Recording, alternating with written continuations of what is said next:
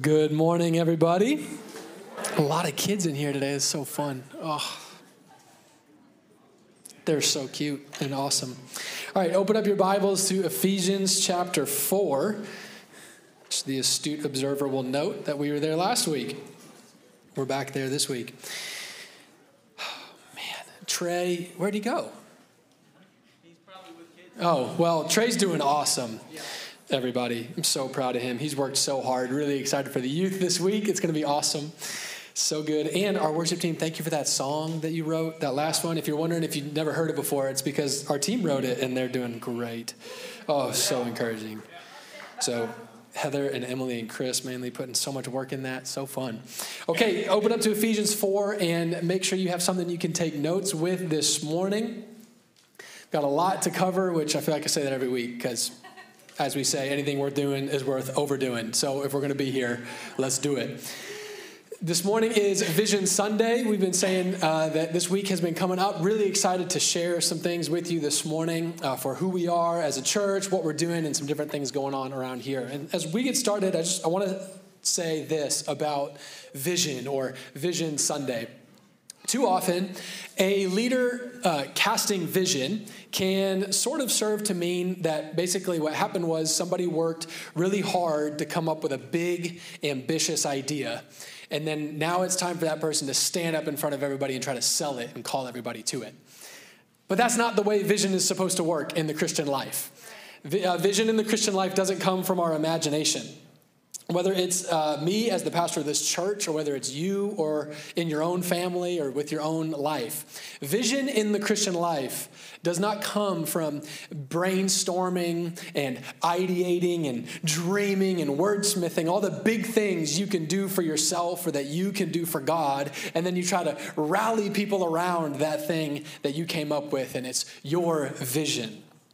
Vision in the Christian life is actually kind of the opposite of that. Vision in the Christian life is about crucifying the ambitions of your flesh so that your will can be resurrected to a new life in submission to the will of God. Vision is about crucifying your ambition in the flesh so that you can be resurrected in submission to the will of God. And then we get to unify around His will for His body, and alongside those of us He has called us to serve with. So last week, we talked about unity of the Holy Spirit. And we read Ephesians chapter 4, verses 1 through 6. Would you stand with me as we read these verses briefly this morning? Ephesians 4, 1 through 6 says this: I, therefore, a prisoner for the Lord, urge you to walk in a manner worthy of the calling to which you have been called. As you walk in this manner worthy of the calling to which you have been called, do it with all humility and gentleness, with patience, bearing with one another in love, eager to maintain the unity of the Spirit in the bond of peace.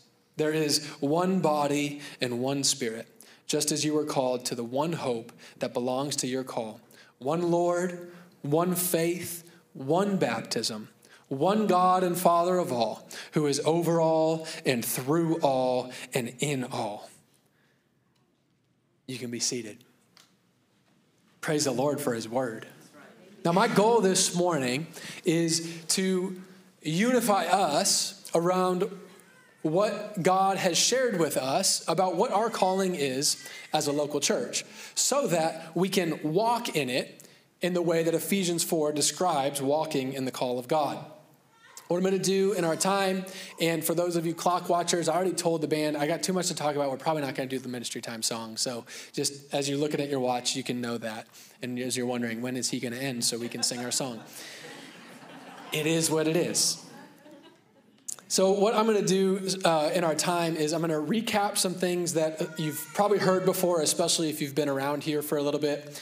Then I want to narrow in on a few specific practical questions surrounding where are we right now as a church and how are we handling a couple different things that I know many of you are noticing. Now, we don't need this Vision Sunday because the vision is crazy and I would like to unveil a brand new big idea for something.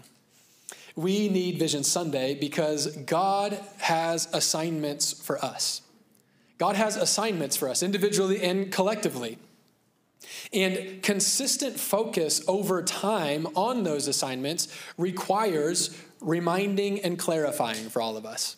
Have you ever noticed how quickly you forget things? Have you ever noticed how quickly you forget kind of the main things? Distraction is kind of a devil. And it's loud. It's like the Tasmanian devil. It just creates tornadoes, and it's like, wow, oh man. And then all of a sudden, here we are, right? And it's true for all of us. The hard part about vision is not having a big idea. You've heard lots of big ideas. You know, it's not hard to have big ideas for something. We need Vision Sunday because the hard part about vision is staying focused over time. That's what's hard about vision. As the saying goes, maybe you've heard this before, vision leaks. Vision leaks. It's like you get your bucket full of vision, but then once you pick it up and you start walking around your life with it, it starts sloshing around everywhere. And before long, there's not quite as much vision in your bucket as there was a second ago. Now, a lot of you have heard the things that I'm going to share this morning already, and there's also quite a few of you who are newer around here in the last handful of months, which is great, and maybe you haven't heard much of this before, but regardless of which camp you fall in this morning, you are here this morning. You are here this morning with us, and we are here to walk in a manner worthy of the calling to which we have been called. I'm going to pray for us. Lord, we thank you so much for this morning and this opportunity to be together. We thank you for your presence. Thank you for each person in this room. We thank you for your church. We thank you for those gathered in your name all around the world today. We thank you that you're present with us and you're present with all of our brothers and sisters everywhere and anywhere that they are. We thank you, Holy Spirit, for your unity. We pray that you would bind us together in your church. We pray that you would bind us together in this church. We pray that you would give us eyes to see and ears to hear your word in your kingdom this morning. Pray that you would help me yield my tongue to your word this morning, that we would hear your word. And I pray, oh God, that your word would be, like you said in Mark 4, the seed of the kingdom, that you would sow generously into us this morning and that our hearts would be good soil, that we would produce for you a harvest of righteousness and peace and the fruit of the kingdom in our lives. We love you. In Jesus' name we pray. Amen. I may have shared this before. Jordan said he thought I had told this from the stage before, but I don't know. So if I did, here we are again. But a little while back, I was talking with somebody about, I don't even remember what, but they were talking to me about how their grandfather served in World War II. In the South Pacific, digging airstrips so that the Air Force could land and do their thing, which was super important in that theater in the war. Him and his unit were charged with going ahead of the airplanes. They didn't need to know how to fly airplanes. They needed to know how to use shovels, right? And then the Air Force guys, they didn't need to know much about shovels, but they needed to know a lot about planes. And that it was what helped sustain the war effort. And in hearing the story, I remember thinking about how ridiculous it would have been for the Army guys who dug the airstrips to criticize the Air Force guys for not knowing how to dig as good as they did, or vice versa, for the Air Force guys to criticize the Army guys for not being able to fly planes very well. Imagine how silly it would be for the Army guys to chide the Air Force guys for all you know how to do is fly planes. Why can't you dig like us? Or conversely, how silly would it be for the Air Force guys to think less of the Army guys? Who needs you guys? You just dig with shovels. We fly airplanes. Now, of course, some of that still happens when you get in the military in real life. They joke with each other, but you get the point. The last thing that the Army guys needed to know how to do was fly a plane, even though the whole point was to let the planes fly in.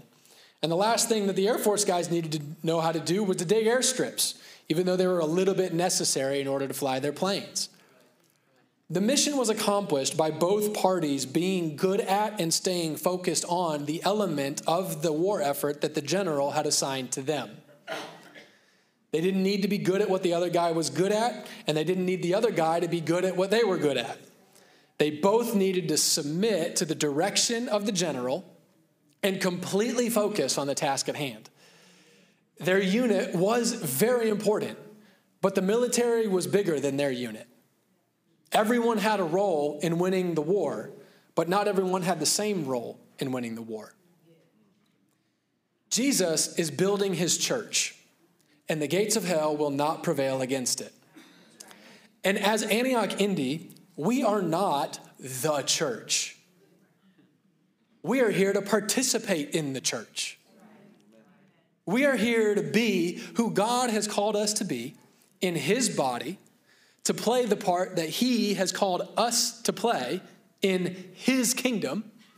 And then along the way, when we are focused on that, we get to celebrate the other parts of the body and the other participants in the kingdom that are doing their thing under his direction as well. Who are we as Antioch Indy? We exist to preach the gospel of the kingdom. This is what our assignment is. Preach the gospel of the kingdom. We are assigned to proclaim the good news of the kingdom of God with our lives. Not just me on the stage with a microphone, but what we do is proclaim the good news of the kingdom of God with our lives, and we are here to do it with a heart, a servant's heart, to make others great. We exist to preach the gospel of the kingdom and to make others great. And we pursue that vision by living out our 5 values. Our first of our 5 values is personal devotion.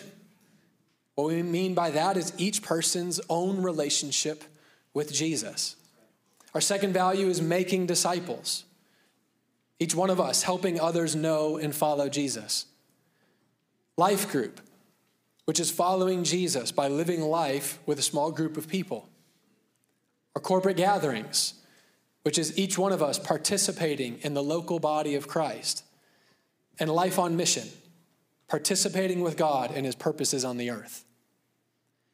As we pursue that vision by living those values, we aim to be a people for whom honor is our sound. This is the culture that we want to have as a people. As we pursue this vision and live these values, honor is our sound. We want our touch to bring joy. When we interact with people in situations, we ought to add joy, the joy of the Lord, to situations. We smell like faith. We taste like grace, and we always see hope. And as a church, our target audience is Jesus. If you ever plant a church someday, you'll have a lot of people ask you who the target audience of your church is. The target audience of the church is Jesus. Jesus is our target audience. He is the first one that we are here to reach. He is the first one that we are here to be with. If we are a bunch of people doing a thing, but Jesus isn't here, there's no sense in any of us being here on Sunday mornings. Let's go do other stuff. We do not first exist to reach people. We first exist to reach Jesus, to honor Jesus, to bless Jesus, to love Jesus, to exalt Jesus, to celebrate Jesus, to preach Jesus, to gather around Jesus, to look at Jesus, to listen to Jesus, be shaped by Jesus. Because we know this is true in ourselves, and all you have to do is look around at history or just the world we live in right now, and it is very clear that it is very possible to be all about people and not be about Jesus. But you can't genuinely be all about Jesus and not be about people. As a church, our demographic is that we are a passionate people who want more of God. Again, another kind of question you get as a pastor is, what's the makeup? What's the demographic of your church? And people want to know kind of like what's like young families, all these sorts of things. And that's great. But what God has called us to be as a demographic is not young or old or rich or poor or this or that, but we are a passionate people who want more of God. Now, we're not doing it perfectly. We could all, and any of us could always be a little more passionate, a little more hungry. Of course, we want to do that. But this is who we are. And I don't say this in the sense that this is our aim to be. It's more of an observation than it is a vision. Because this is just kind of who you are. Isn't that how you experience the people around you at church? Just like this is kind of a passionate group of people who are hungry for more of God. It's more an observation than a vision. It's just who we are. So I've just shared a lot with you. I've shared our vision, why we exist, our values, how we live pursuing that vision. We've talked about our culture, what the experience of us as a people ought to be as we live those values, experiencing the vision. Told you about our primary target audience. I've told you about who we are as a people. And all of this means that as a church, we are for anybody. But the reality is we're not for everybody. And nothing and nowhere and no one is really for everybody except for Jesus. If you don't want to live for that vision, live out those values, participate in that culture, put Jesus first, and be a passionate person who wants more of God, you are 100% welcome at this church. You're just probably not going to like it here very long. And the reality is, that's totally okay. You don't have to. Nobody has to. None of this that I've shared makes us, Antioch Indy, or me, Pastor Andrew, good or right. None of this makes anyone else bad or wrong. And praise the Lord for that. What a relief. I'm glad none of us have to bear that weight. We are the chosen ones who finally found the secret sauce for all things good and right in church and following God. All of you who here come to Antioch Indy that you might be saved. We're just weak, limited humans who are thankful to be adopted into the family of God, and we're trying to submit to God as the head of the church, as the head of this church, and just become more and more responsive and focused on his instruction for us as this group of people in how we are to participate in his kingdom, to build up his church and to bring him glory. That's what everything I just shared is all about. When we started the church very early on, the Lord shared this instruction with me. He said, I want you to take 10 years to plant the church. It was kind of an interesting thing that I've sort of just thought a lot about over the years. We're going to be hitting 7 years here in a few months, which that's exciting. What that means is it's an instruction for our mindset that is kind of like no matter how big or small things are, no matter how fast or slow anybody thinks anything's going, just plant the church. God's called us to plant something here, and he wants us to focus and have this mindset, not just me as the leader, but for us as a church. Like, we're still planting this thing. We're still taking this one step at a time, saying, Lord, what are you calling us to? How do we do this? What's the next phase? We're not the general contractor. We're just the subcontractors. We don't need to know the blueprints, and we don't even need to know how all the steps fit together. We just have to be good at doing what we're told, because he's got the plan. He knows what he's doing, and it's all for him and for his name anyways. When we hit 5 years as a church, there was different events that happened, but the word of the Lord came really clearly to us in many ways. The foundations have been laid. The foundations have been laid. And as we looked back over the first 5 years at that time, we were able to celebrate that by God's grace, and only by God's grace, when I look back, what I see the most blatantly is all of my wrong thoughts, everything I was ever wrong about. By God's grace, he had helped us to be faithful in those first 5 years to lay the foundations of everything that I've already just shared with you, to put everything I just shared with you into the foundation of who we are as a people. We laid the foundation of vision and values and culture and mission that I just explained and recapped. And at that point in our church, when we hit 5 years, that was really encouraging to hear the word of the Lord. It's like, thank you. I think we tried to do that. So the fact that it happened, praise the Lord. And so as a leadership team, as pastors and elders and staff, we spent really the next 12 months between hitting years 5 and 6, seeking the Lord about what the next phase of building this church was to look like. And out of that, time of seeking the Lord together, we clearly heard him speak to us something that you've been hearing a lot over these last 6 months: build the home. Does that sound familiar to anybody? Okay, if it didn't, that would be a big problem for me. Build the home. Build the home. God is clearly calling us in this next phase of building and planting what God has called us to do here. Build the home. And yes, that does mean build the house of God, the family of God as the church. But the Lord doesn't want us to miss that primarily what God is speaking to us about is when he says build the home, he's talking about you and your family and your home.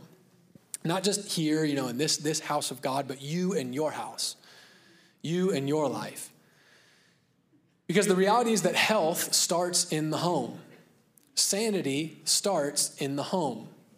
Society gets built out of the home. Discipleship starts in the home.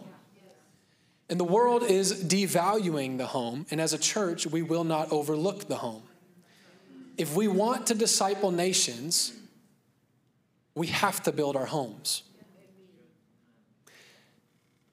Now, there's a lot to all of that. So if you want more on all of that, you can go back and listen to a couple of messages. One was on November 6th last fall. If you haven't listened to that and you call this church home, I'd really encourage you to listen to it. And then we started the year January 1st through, I believe it was February 19th, with a whole series under Build the Home that unpacks that in the beginning. So I'd encourage you to go back and listen to that anytime. So that's a lot of recap. A lot of recap of where we've been, who God has called us to be, things God has spoken over the years.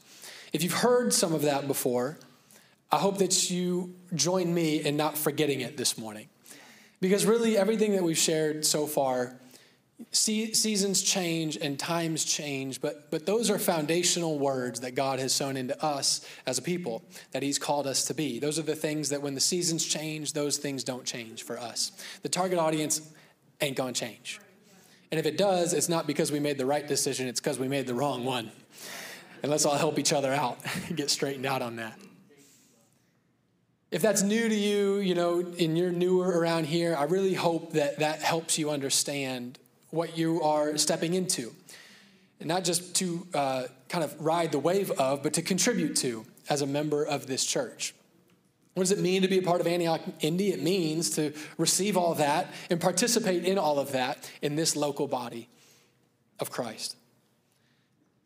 In the rest of our time this morning, I want to zero in a little bit to refresh our call to build the home and discuss what that specifically looks like in 3 key areas that I know many of you have been thinking about and talking about and asking about in the last few months. And I know that because you've talked to me about these things, or our pastors and staff, or I've been told that in life groups this conversation is happening and we've been thinking about this, or we're asking about these things. They're great questions that are necessary to talk about, and they're out there. And so I'm excited for us to talk about them together and become unified in where we land on this stuff. Those 3 specific areas that I want to spend a little bit of time on this morning, recognizing and giving a little bit of direction to, is first, how do single people fit in to build the home? Second, are we going to 2 services? And third, what's the plan with all these kids? Hopefully your laughing means yes, you've asked at least one of those questions in the last couple of months. So we're just going to go through it. First thing, single people. Where do we fit into all of this? If that's you, if you hear that phrase and you're like, that's me, get out your phone. You're going to use it in just a second. Get out your phone. So I know that back in November when we first started talking about Build the Home, and then in the beginning of the year as we spent a lot of time developing this word, Build the Home, there has been questions from single people in the church about where do we fit into that? How does all of that apply to us? And I know that we've been able to talk about that in different ways at different times, but fair enough, the questions still remain in different ways. And I just want you to hear that, I know that as you are looking to grow as men and women of God and as you desire to get married and have families, that you have more questions about all of this. And that's a good thing. Questions like, what does it mean to be ready or get ready as a man or a woman for a godly relationship? What should dating look like? Because there's a lot of opinions out there. What does God say about this? How much, when I'm evaluating a relationship, how much does physical attraction matter? What does it mean to be attractive, physically or otherwise? How do I be that attractive person? How do we do dating and relationships in community without it getting super weird? So those are some of the questions that I know have been swirling around or that I've been asked. And I'm really, just want to say first, I'm really proud of you for those of you who are asking these questions, for the conversations that I know that you're already having with friends, with life group, with seeking out pastors and elders in the church, reaching out to godly men and women, and not just like sitting in a corner thinking about these for yourself and making your own decision. That's a great step for any of us and all of us in the way we live our lives. Right. Let's bring some other people in on this. And for those of you who are doing that, I want to say, well, way to go. Way to go. And I want you to also know that we are working on some resources and some events that are going to be coming your way and then over the next 6 months to help further these discussions and talk about these things with you and for you and address that. So 3 things I want you to know if you are in the single person category this morning. Number 1, be on the lookout for the stuff I just mentioned in the coming months and participate in those and give feedback on those. The second, this is where your phone comes in. Go ahead and we're going to put this, I think you can reach this QR code. I think you can. If not, we'll put it up after the service too. This is just going to take you to a really simple form that's basically like, I know I listed off some questions that I know I'm hearing, but what other questions are there? What do you really want to talk about? What do you really want to ask about? Because I have no interest in trying to come up with this on my own and hoping that it hits. Like, let's do this together, you know? I want to be helpful and as accurate as possible. The third thing that you can do is just keep initiating with other godly people in your life as you navigate these things. There's not some silver bullet that you're waiting on me to give you in 4 months. You know, like, let's continue to walk under the Word of God, with the Holy Spirit, with the people of God, and that's going to go a long way for all of us. Okay, secondly, over the course of this year, the amount of people coming on Sunday mornings has been growing, and there have been a few specific weeks that have felt especially full. And as Antioch Kids rooms have filled up, as seats in here have filled up, and as parking spaces have been a little bit harder to find on certain weeks, I and other staff members have been asked by many of you, when are we going to 2 services? Or more so with a little bit of dread in your eye, like, are we going to 2 services? So the answer to, are we going to 2 services, is I don't know if or when that is happening, but it's not happening right now. And everybody sighed a sigh of relief, apparently. So there's the answer, but I want to take you into the thought process. So the first thing to evaluate in the question, really any of these questions for church, but we'll zero in on this one. The first thing to evaluate in the question of are we going to go to 2 services is, does going to 2 services help us pursue our vision by living our values? The second question, or the second thing to evaluate in that question is, do we have to because of limited capacity? To the first question, at this point, there is nothing about going to 2 services that can help us better pursue our mission or live our values. To the second question, we not only have plenty of capacity for us to be together in one service, we actually have a lot of space for growth. There is a little bit of a rule of thumb when it comes to kind of rooms like this that you gather in, that a room starts to feel full at about 70% capacity. That number might change, but about 70% capacity, that's when people start thinking, oh, it's pretty full in here. Right now, we average about 220 people in this room on a Sunday morning, and we have about 315 chairs down. For those math gurus in the room, that's about 70%. So on an average Sunday, we're at about 70% capacity in here, which means 2 things are true at the same time on an average Sunday. On an average Sunday, this room feels full. And on an average Sunday, there's like 95 empty seats in here. Additionally, the actual technical full capacity of this room is closer to like 350, which means that there's technically space for about 130, if you really wanted to get crazy, 130 more people in here, which is like 45% bigger than our average. That's a lot. So, amen. So there's not only plenty of room in here for all of us, but like for over 100 more of us. So there's no need to go to 2 services. What that tells us is we don't have to go to 2 services because of a lack of capacity in the sanctuary. But what else does that mean? That we're going to stay in 1 service. It does mean that as we continue to grow, you will continue to need to, be here early, or you'll increasingly not be able to sit wherever you want with however many seats you want between you and other people.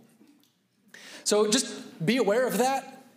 Be aware of that as it feels full or begins to feel more full, that as you arrive and other people arrive, let's just work together to use the space that we have and steward what God has given us. And as we continue to grow, that's just how it's going to be until it literally doesn't work anymore or God says something else. So that's what we're doing, because now we can make disciples better by being together and full in 1 service than being separate and spacious in 2 services. Another question that comes up about this is parking. Like I think I mentioned that. We've been asked about parking. So as the parking lot fills up, maybe in the coming weeks or months or years, who knows, a couple of things for you to be aware of. This is going to be really quick. Number 1, we've been asking our volunteers to park behind the building before everybody else gets here and come in the back door. That creates like 20 to 40 spaces in the main lot, which is awesome. So that's helpful. Which means number 2, if you come here on a Sunday and the main lot is full and you're not a volunteer, maybe check behind the building. There might be some spots back there. Also, on the border, our little neighbors kind of I think they're right there. I don't know where I am, but they're like right there. They just closed and nobody's using that parking lot. So there's plenty of spaces right there. And I know some of you are like, wait, what? Don't act like you went. They're closed.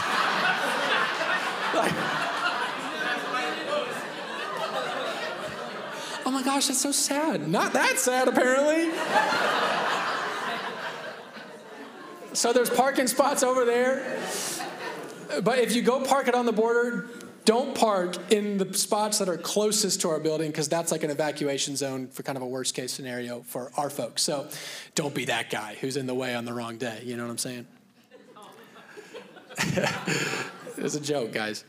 Okay, the last thing I want to say on parking is we're kind of right next to the Castleton Mall. And there's like 6 trillion spots over there. And some of them, honestly, if you come in this back door, they're closer to that door than a lot of the spots in the main lot. So there's plenty of parking. If you ever come in the main lot and you're like, where's parking? It's everywhere. Now you know. Okay, the last thing to talk about of the big things that we need to address this morning, third thing to think about concerning staying at 1 service or going to 2 services is our A-Kids, Antioch Kids capacity. So this plays into what's the plan, Pastor Andrew, with all these crazy kids around here. So now again, we need to start with the vision and make decisions first based on what's God calling us to. That's where we start. So about 18% of the average U.S. church is under the age of 10.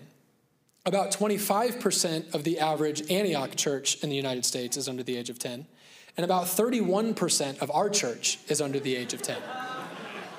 So almost double the national average. So if it feels a little different around here, that's why.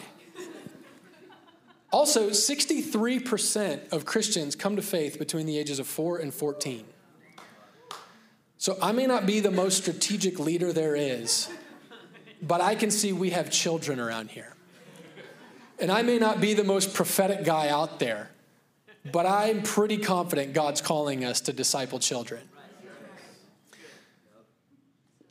So you may or may not feel this, and don't laugh at me when I say this, but we actually have quite a bit of square footage available to continue to facilitate not just Antioch Kids the way it's going right now, but to grow.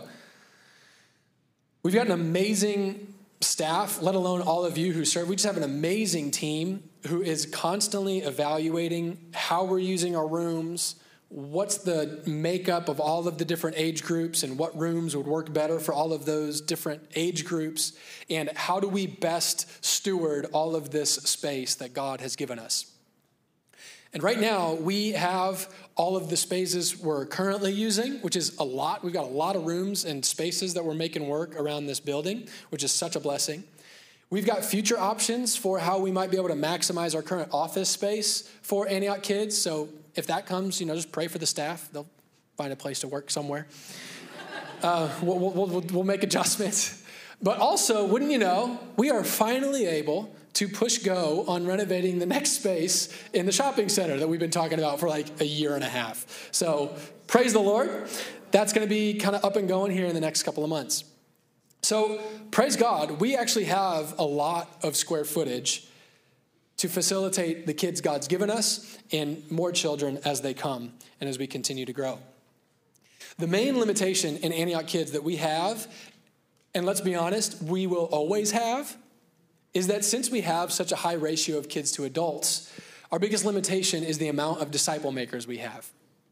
When we have to turn away kids right now, it's generally not because we don't have the square footage, it's because we don't have the people.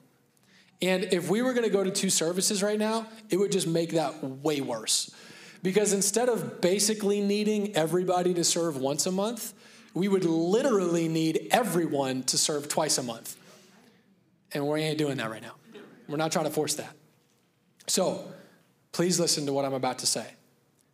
Our problem is not that we have a bunch of selfish adults who don't want to serve in Antioch Kids. That is not the problem. You are amazing, and there's over like 120 of you who serve on the monthly Antioch Kids rotation, which is a lot for us. And that's amazing. So overall, this is not like some attitude problem or anything like that. It's just a math problem. That's all it is. It's a math problem, and it's a math problem that isn't going away. We just need tons of adults because we have tons of kids. It's just how the math works. And we all need to know that. But actually, beyond knowing that, what God's really calling us to do with this Build the Home word is to embrace that. We need to embrace that math problem for us. And because we're trying to obey the Lord, love it or hate it, the elders, the pastors, and the staff, we're not praying that God brings less kids to our church. Our constant and consistent prayer is that every adult who can will be a disciple maker in Antioch Kids. The bottom line on all of that, practically, is that we currently need, and we consistently will need for the foreseeable future as long as kids keep coming, which there's there's 17 more coming just by babies this year or something. I don't know. It's just, praise God. So we need about 75% of eligible adults to serve in Antioch Kids. So 3 out of 4 adults who are able to serve in Antioch Kids need to be signed up to consistently make A-Kids happen every week. If it sounds like a lot, it's because it is. And that's great. As of now, we have about 120 adults in the Antioch Kids rotation to serve one time a month. But because of the amount of kids we have and our desire to spread the load among most of us, instead of focusing that load on a few of us, we need about 12 more people to jump into that rotation for us to be at full strength. That will put us at full strength on the disciple maker side of things each week and allow us to facilitate our current Antioch Kids ministry. So as it stands right now, we obviously still don't have those 12 people. So we're 12 people short of full strength. So what does that mean for A-Kids? The first cost of not being at full strength is going to be consistency. What I mean by that is that as a disciple maker, for those of you who do serve, you should not necessarily be super surprised if at times you're getting moved around on a Sunday morning to fill a gap in another room. Parents, you should not necessarily be surprised if your children get moved to another room on a given Sunday, or if on a given Sunday there's not room for one of your kids. And your kids shouldn't be super surprised if their class and the way it works isn't exactly the same every single week. Every week, our team will be making adjustments to kind of fill the gaps that emerge, and we'll be able to make it work really well. And, as far as a plan B goes, that's not necessarily ideal, but it's still pretty good. That's pretty awesome. The plan isn't that it's like, well, now we have to turn kids away every week. It's just, okay, that's going to cost us some consistency. So our team has great plans in place for navigating the many different situations that might arise on Sunday mornings. And as long as all of us can know that as of now, with a great church and lots of people who serve and also lots of kids, that's just our normal right now. As long as we can just understand that, I think then now we can be great with it. And we can all be flexible and patient and gracious and grateful all the way around. Does that sound good to everybody? That being said, there are 12 of you who aren't serving in A-Kids right now who could. Now, if you drop your kids off in A-Kids every week, but you're not serving in Antioch Kids, I want to encourage you to reconsider that. If you are a part of this church and you call this church home and you're not serving in Antioch Kids, I really want to encourage you to consider jumping in. And if you want to be one of those people, there'll be a sign up in the lobby on your way out in the Connect area this morning. To wrap up our time, I want to take these last few minutes to address some specific questions that I have been asked or that our staff has been asked, particularly as it pertains to all these kids and the constant work and effort it takes to keep A-Kids running. And I just want to say out loud, I know we talk about serving in A-Kids a lot. I hope you can hear the why behind that. It's not, I don't think, and nobody on our staff thinks that it's like, why won't people just get over themselves and serve? That's not the issue. We know it's a math problem. Now you know it's a math problem. It's just, this is one of our things that's going to be our hard as we try to be faithful to what God's called us to. Does that make sense? So that's the heart. We're all good. We all love each other. We're all good here. So there's a couple of questions that have been asked that I hope this will be helpful to just let you hear the thought process out loud and also understand that we do understand a lot of the questions that are being asked. One question that I've been asked or we've been asked as an effort to help address all of this is, why don't we bring the kids into the service so that we don't need so many adults to serve? That's a fair question, and that might be the right answer for some people in some places, but it's not the right solution for us. The first reason for that is there's not room in here. So it's a problem either way. Second of all, bringing all of the kids in here at this point would hinder our ability to disciple you as adults in the 90 minutes that we have together. Third of all, this call for us adults to disciple kids on Sunday mornings, it's a gift to all of us. It's not a hindrance. Jesus commands us to make disciples. Many Christians, including maybe you, don't think that they can or don't think they know how to make disciples. But if you serve in A-Kids, you will be set up every week by our team to partner with Jesus in making disciples. This is going to help you fulfill the Great Commission. It grows you and matures you in your faith. It connects you to other kids and adults in the church. It reminds you that church isn't all about you. And if we all work together, everybody only has to serve once a month instead of all of us putting the weight on a few people to serve more than that. Another question, could we do something like pay for babysitters or something so fewer adults, so not as many adults have to miss church? Fair question. We could, but we won't. We exist to make disciples, and paying babysitters would not be a faithful use of church money. It would not encourage adults growing as disciples who make disciples, and it would not facilitate discipleship of our children that God's blessed us with. After those two might come something like, surely there is something. Surely there is something we can do so adults don't have to miss church so much because of having to serve in Antioch Kids. Serving in Antioch Kids is not missing church. It's missing service.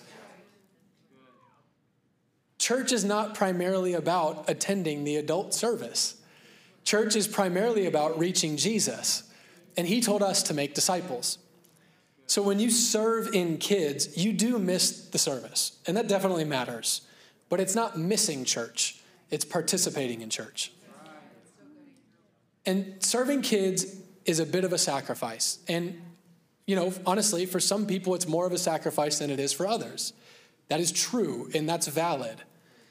And if you serve in kids and you're not in the elementary where you get to come in during worship, you might miss corporate worship together, which is definitely a bummer. That's true, and that's valid. But the rest of the picture is, sermons are usually up online within like a couple hours of church being over. And at the end of the day, you're only not in service 1 out of the 4 Sundays a month.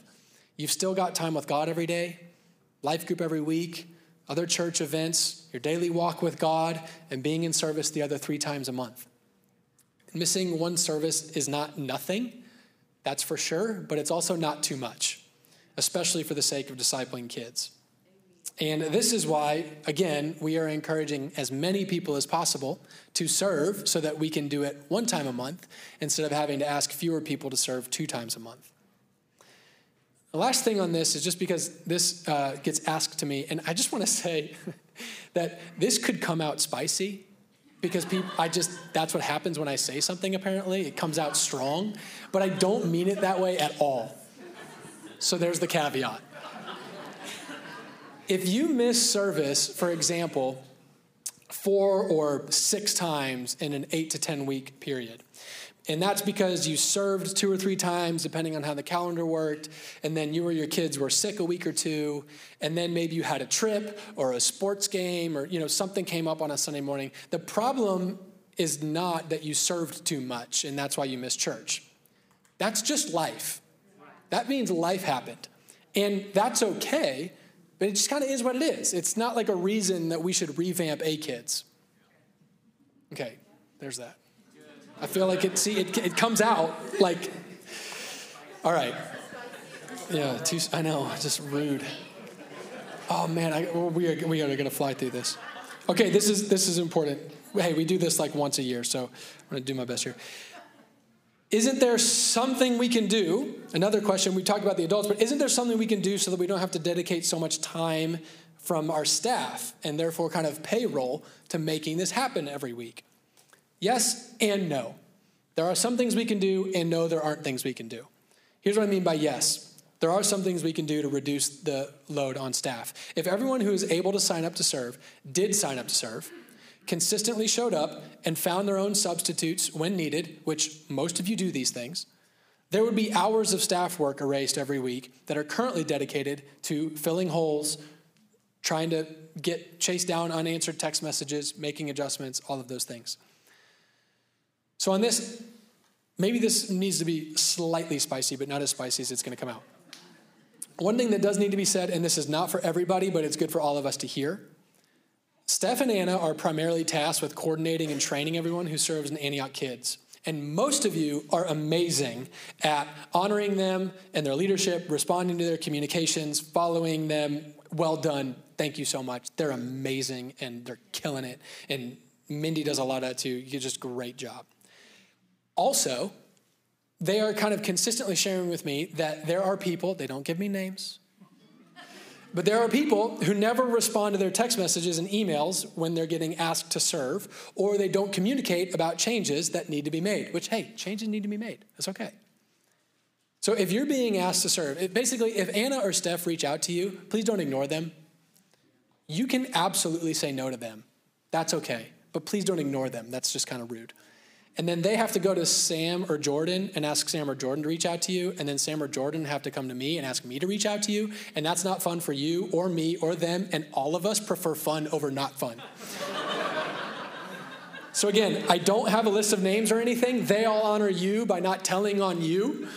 But let's just do this together. Can we do that? Yeah. Okay. So yes, we can do that to make the load a little easier. By no, I mean we can't do something about lightening the load for staff because this is not an off-mission burden.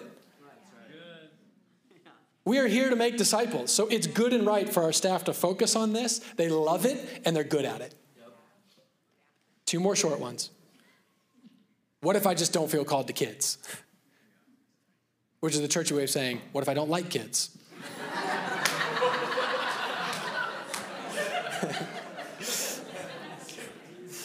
If that's you, that's fine. I'm not asking you to be called to kids. I'm just telling you and casting the vision for you that if you are part of this church, this is part of our mission. So whether you like kids or not, you will be consistently asked to participate in this. Not because you're called to kids, but because we are called to make disciples, and we happen to have a lot of kids. So our team will set you up for success. I promise you that, no matter how unqualified you think you are.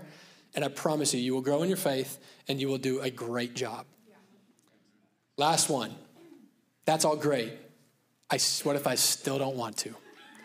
I just don't want to. Good news. You don't have to. You don't. You don't have to. But we will keep asking you. And you can keep saying no. You're allowed to say no as much as you want. That's fine. You actually are allowed to say, never ask me this again. And we won't ask you again. And I promise, no one will be mad at you and no one will judge you. All I'm saying in all of this is I'm asking that if this is your church, deeply consider jumping in to help carry this. What are we going to do with all these kids? We're going to gratefully receive them as blessings from God. We're going to make room for them in our building. And we're going to partner with parents to make disciples of children at church and at home. That's what we're going to do. None of this is about Antioch being right and anybody else being wrong. None of this is about me, Pastor Andrew, on the microphone telling you what to do to be a good Christian or in order to get to heaven. I'm just trying to be clear and communicate with you about what God's calling us to. And I'm letting you know you are invited to participate in it. My heart and my prayer in all of this is that we would all walk in a manner worthy of this calling to which we've been called. I'm praying that we would all do it with humility and gentleness and patience, and that we would bear with one another in love as we do this together. And I'm praying that in the eagerness to maintain the unity of the Spirit and the bond of peace, we would honor and participate in the call on this house and bless the calling of every other house and all of our brothers and sisters as God so composes his body. That's what we're here to do. Lord, we thank you for this call. We thank you for your word and for your kingdom. We thank you for adopting us to be part of this team. We pray that you would help us be humble, gentle, patient, bear with one another in love. We pray, Holy Spirit, that you would keep us in unity in you, in the bond of peace. Fill us, Holy Spirit, with all that you've given us as a church and individually. Send us all out in the power of the gospel everywhere that we go this week. Fill us, send us, center us on you. We love you. Thank you so much for this opportunity to be here this morning. In Jesus' name, everybody said, amen. Amen.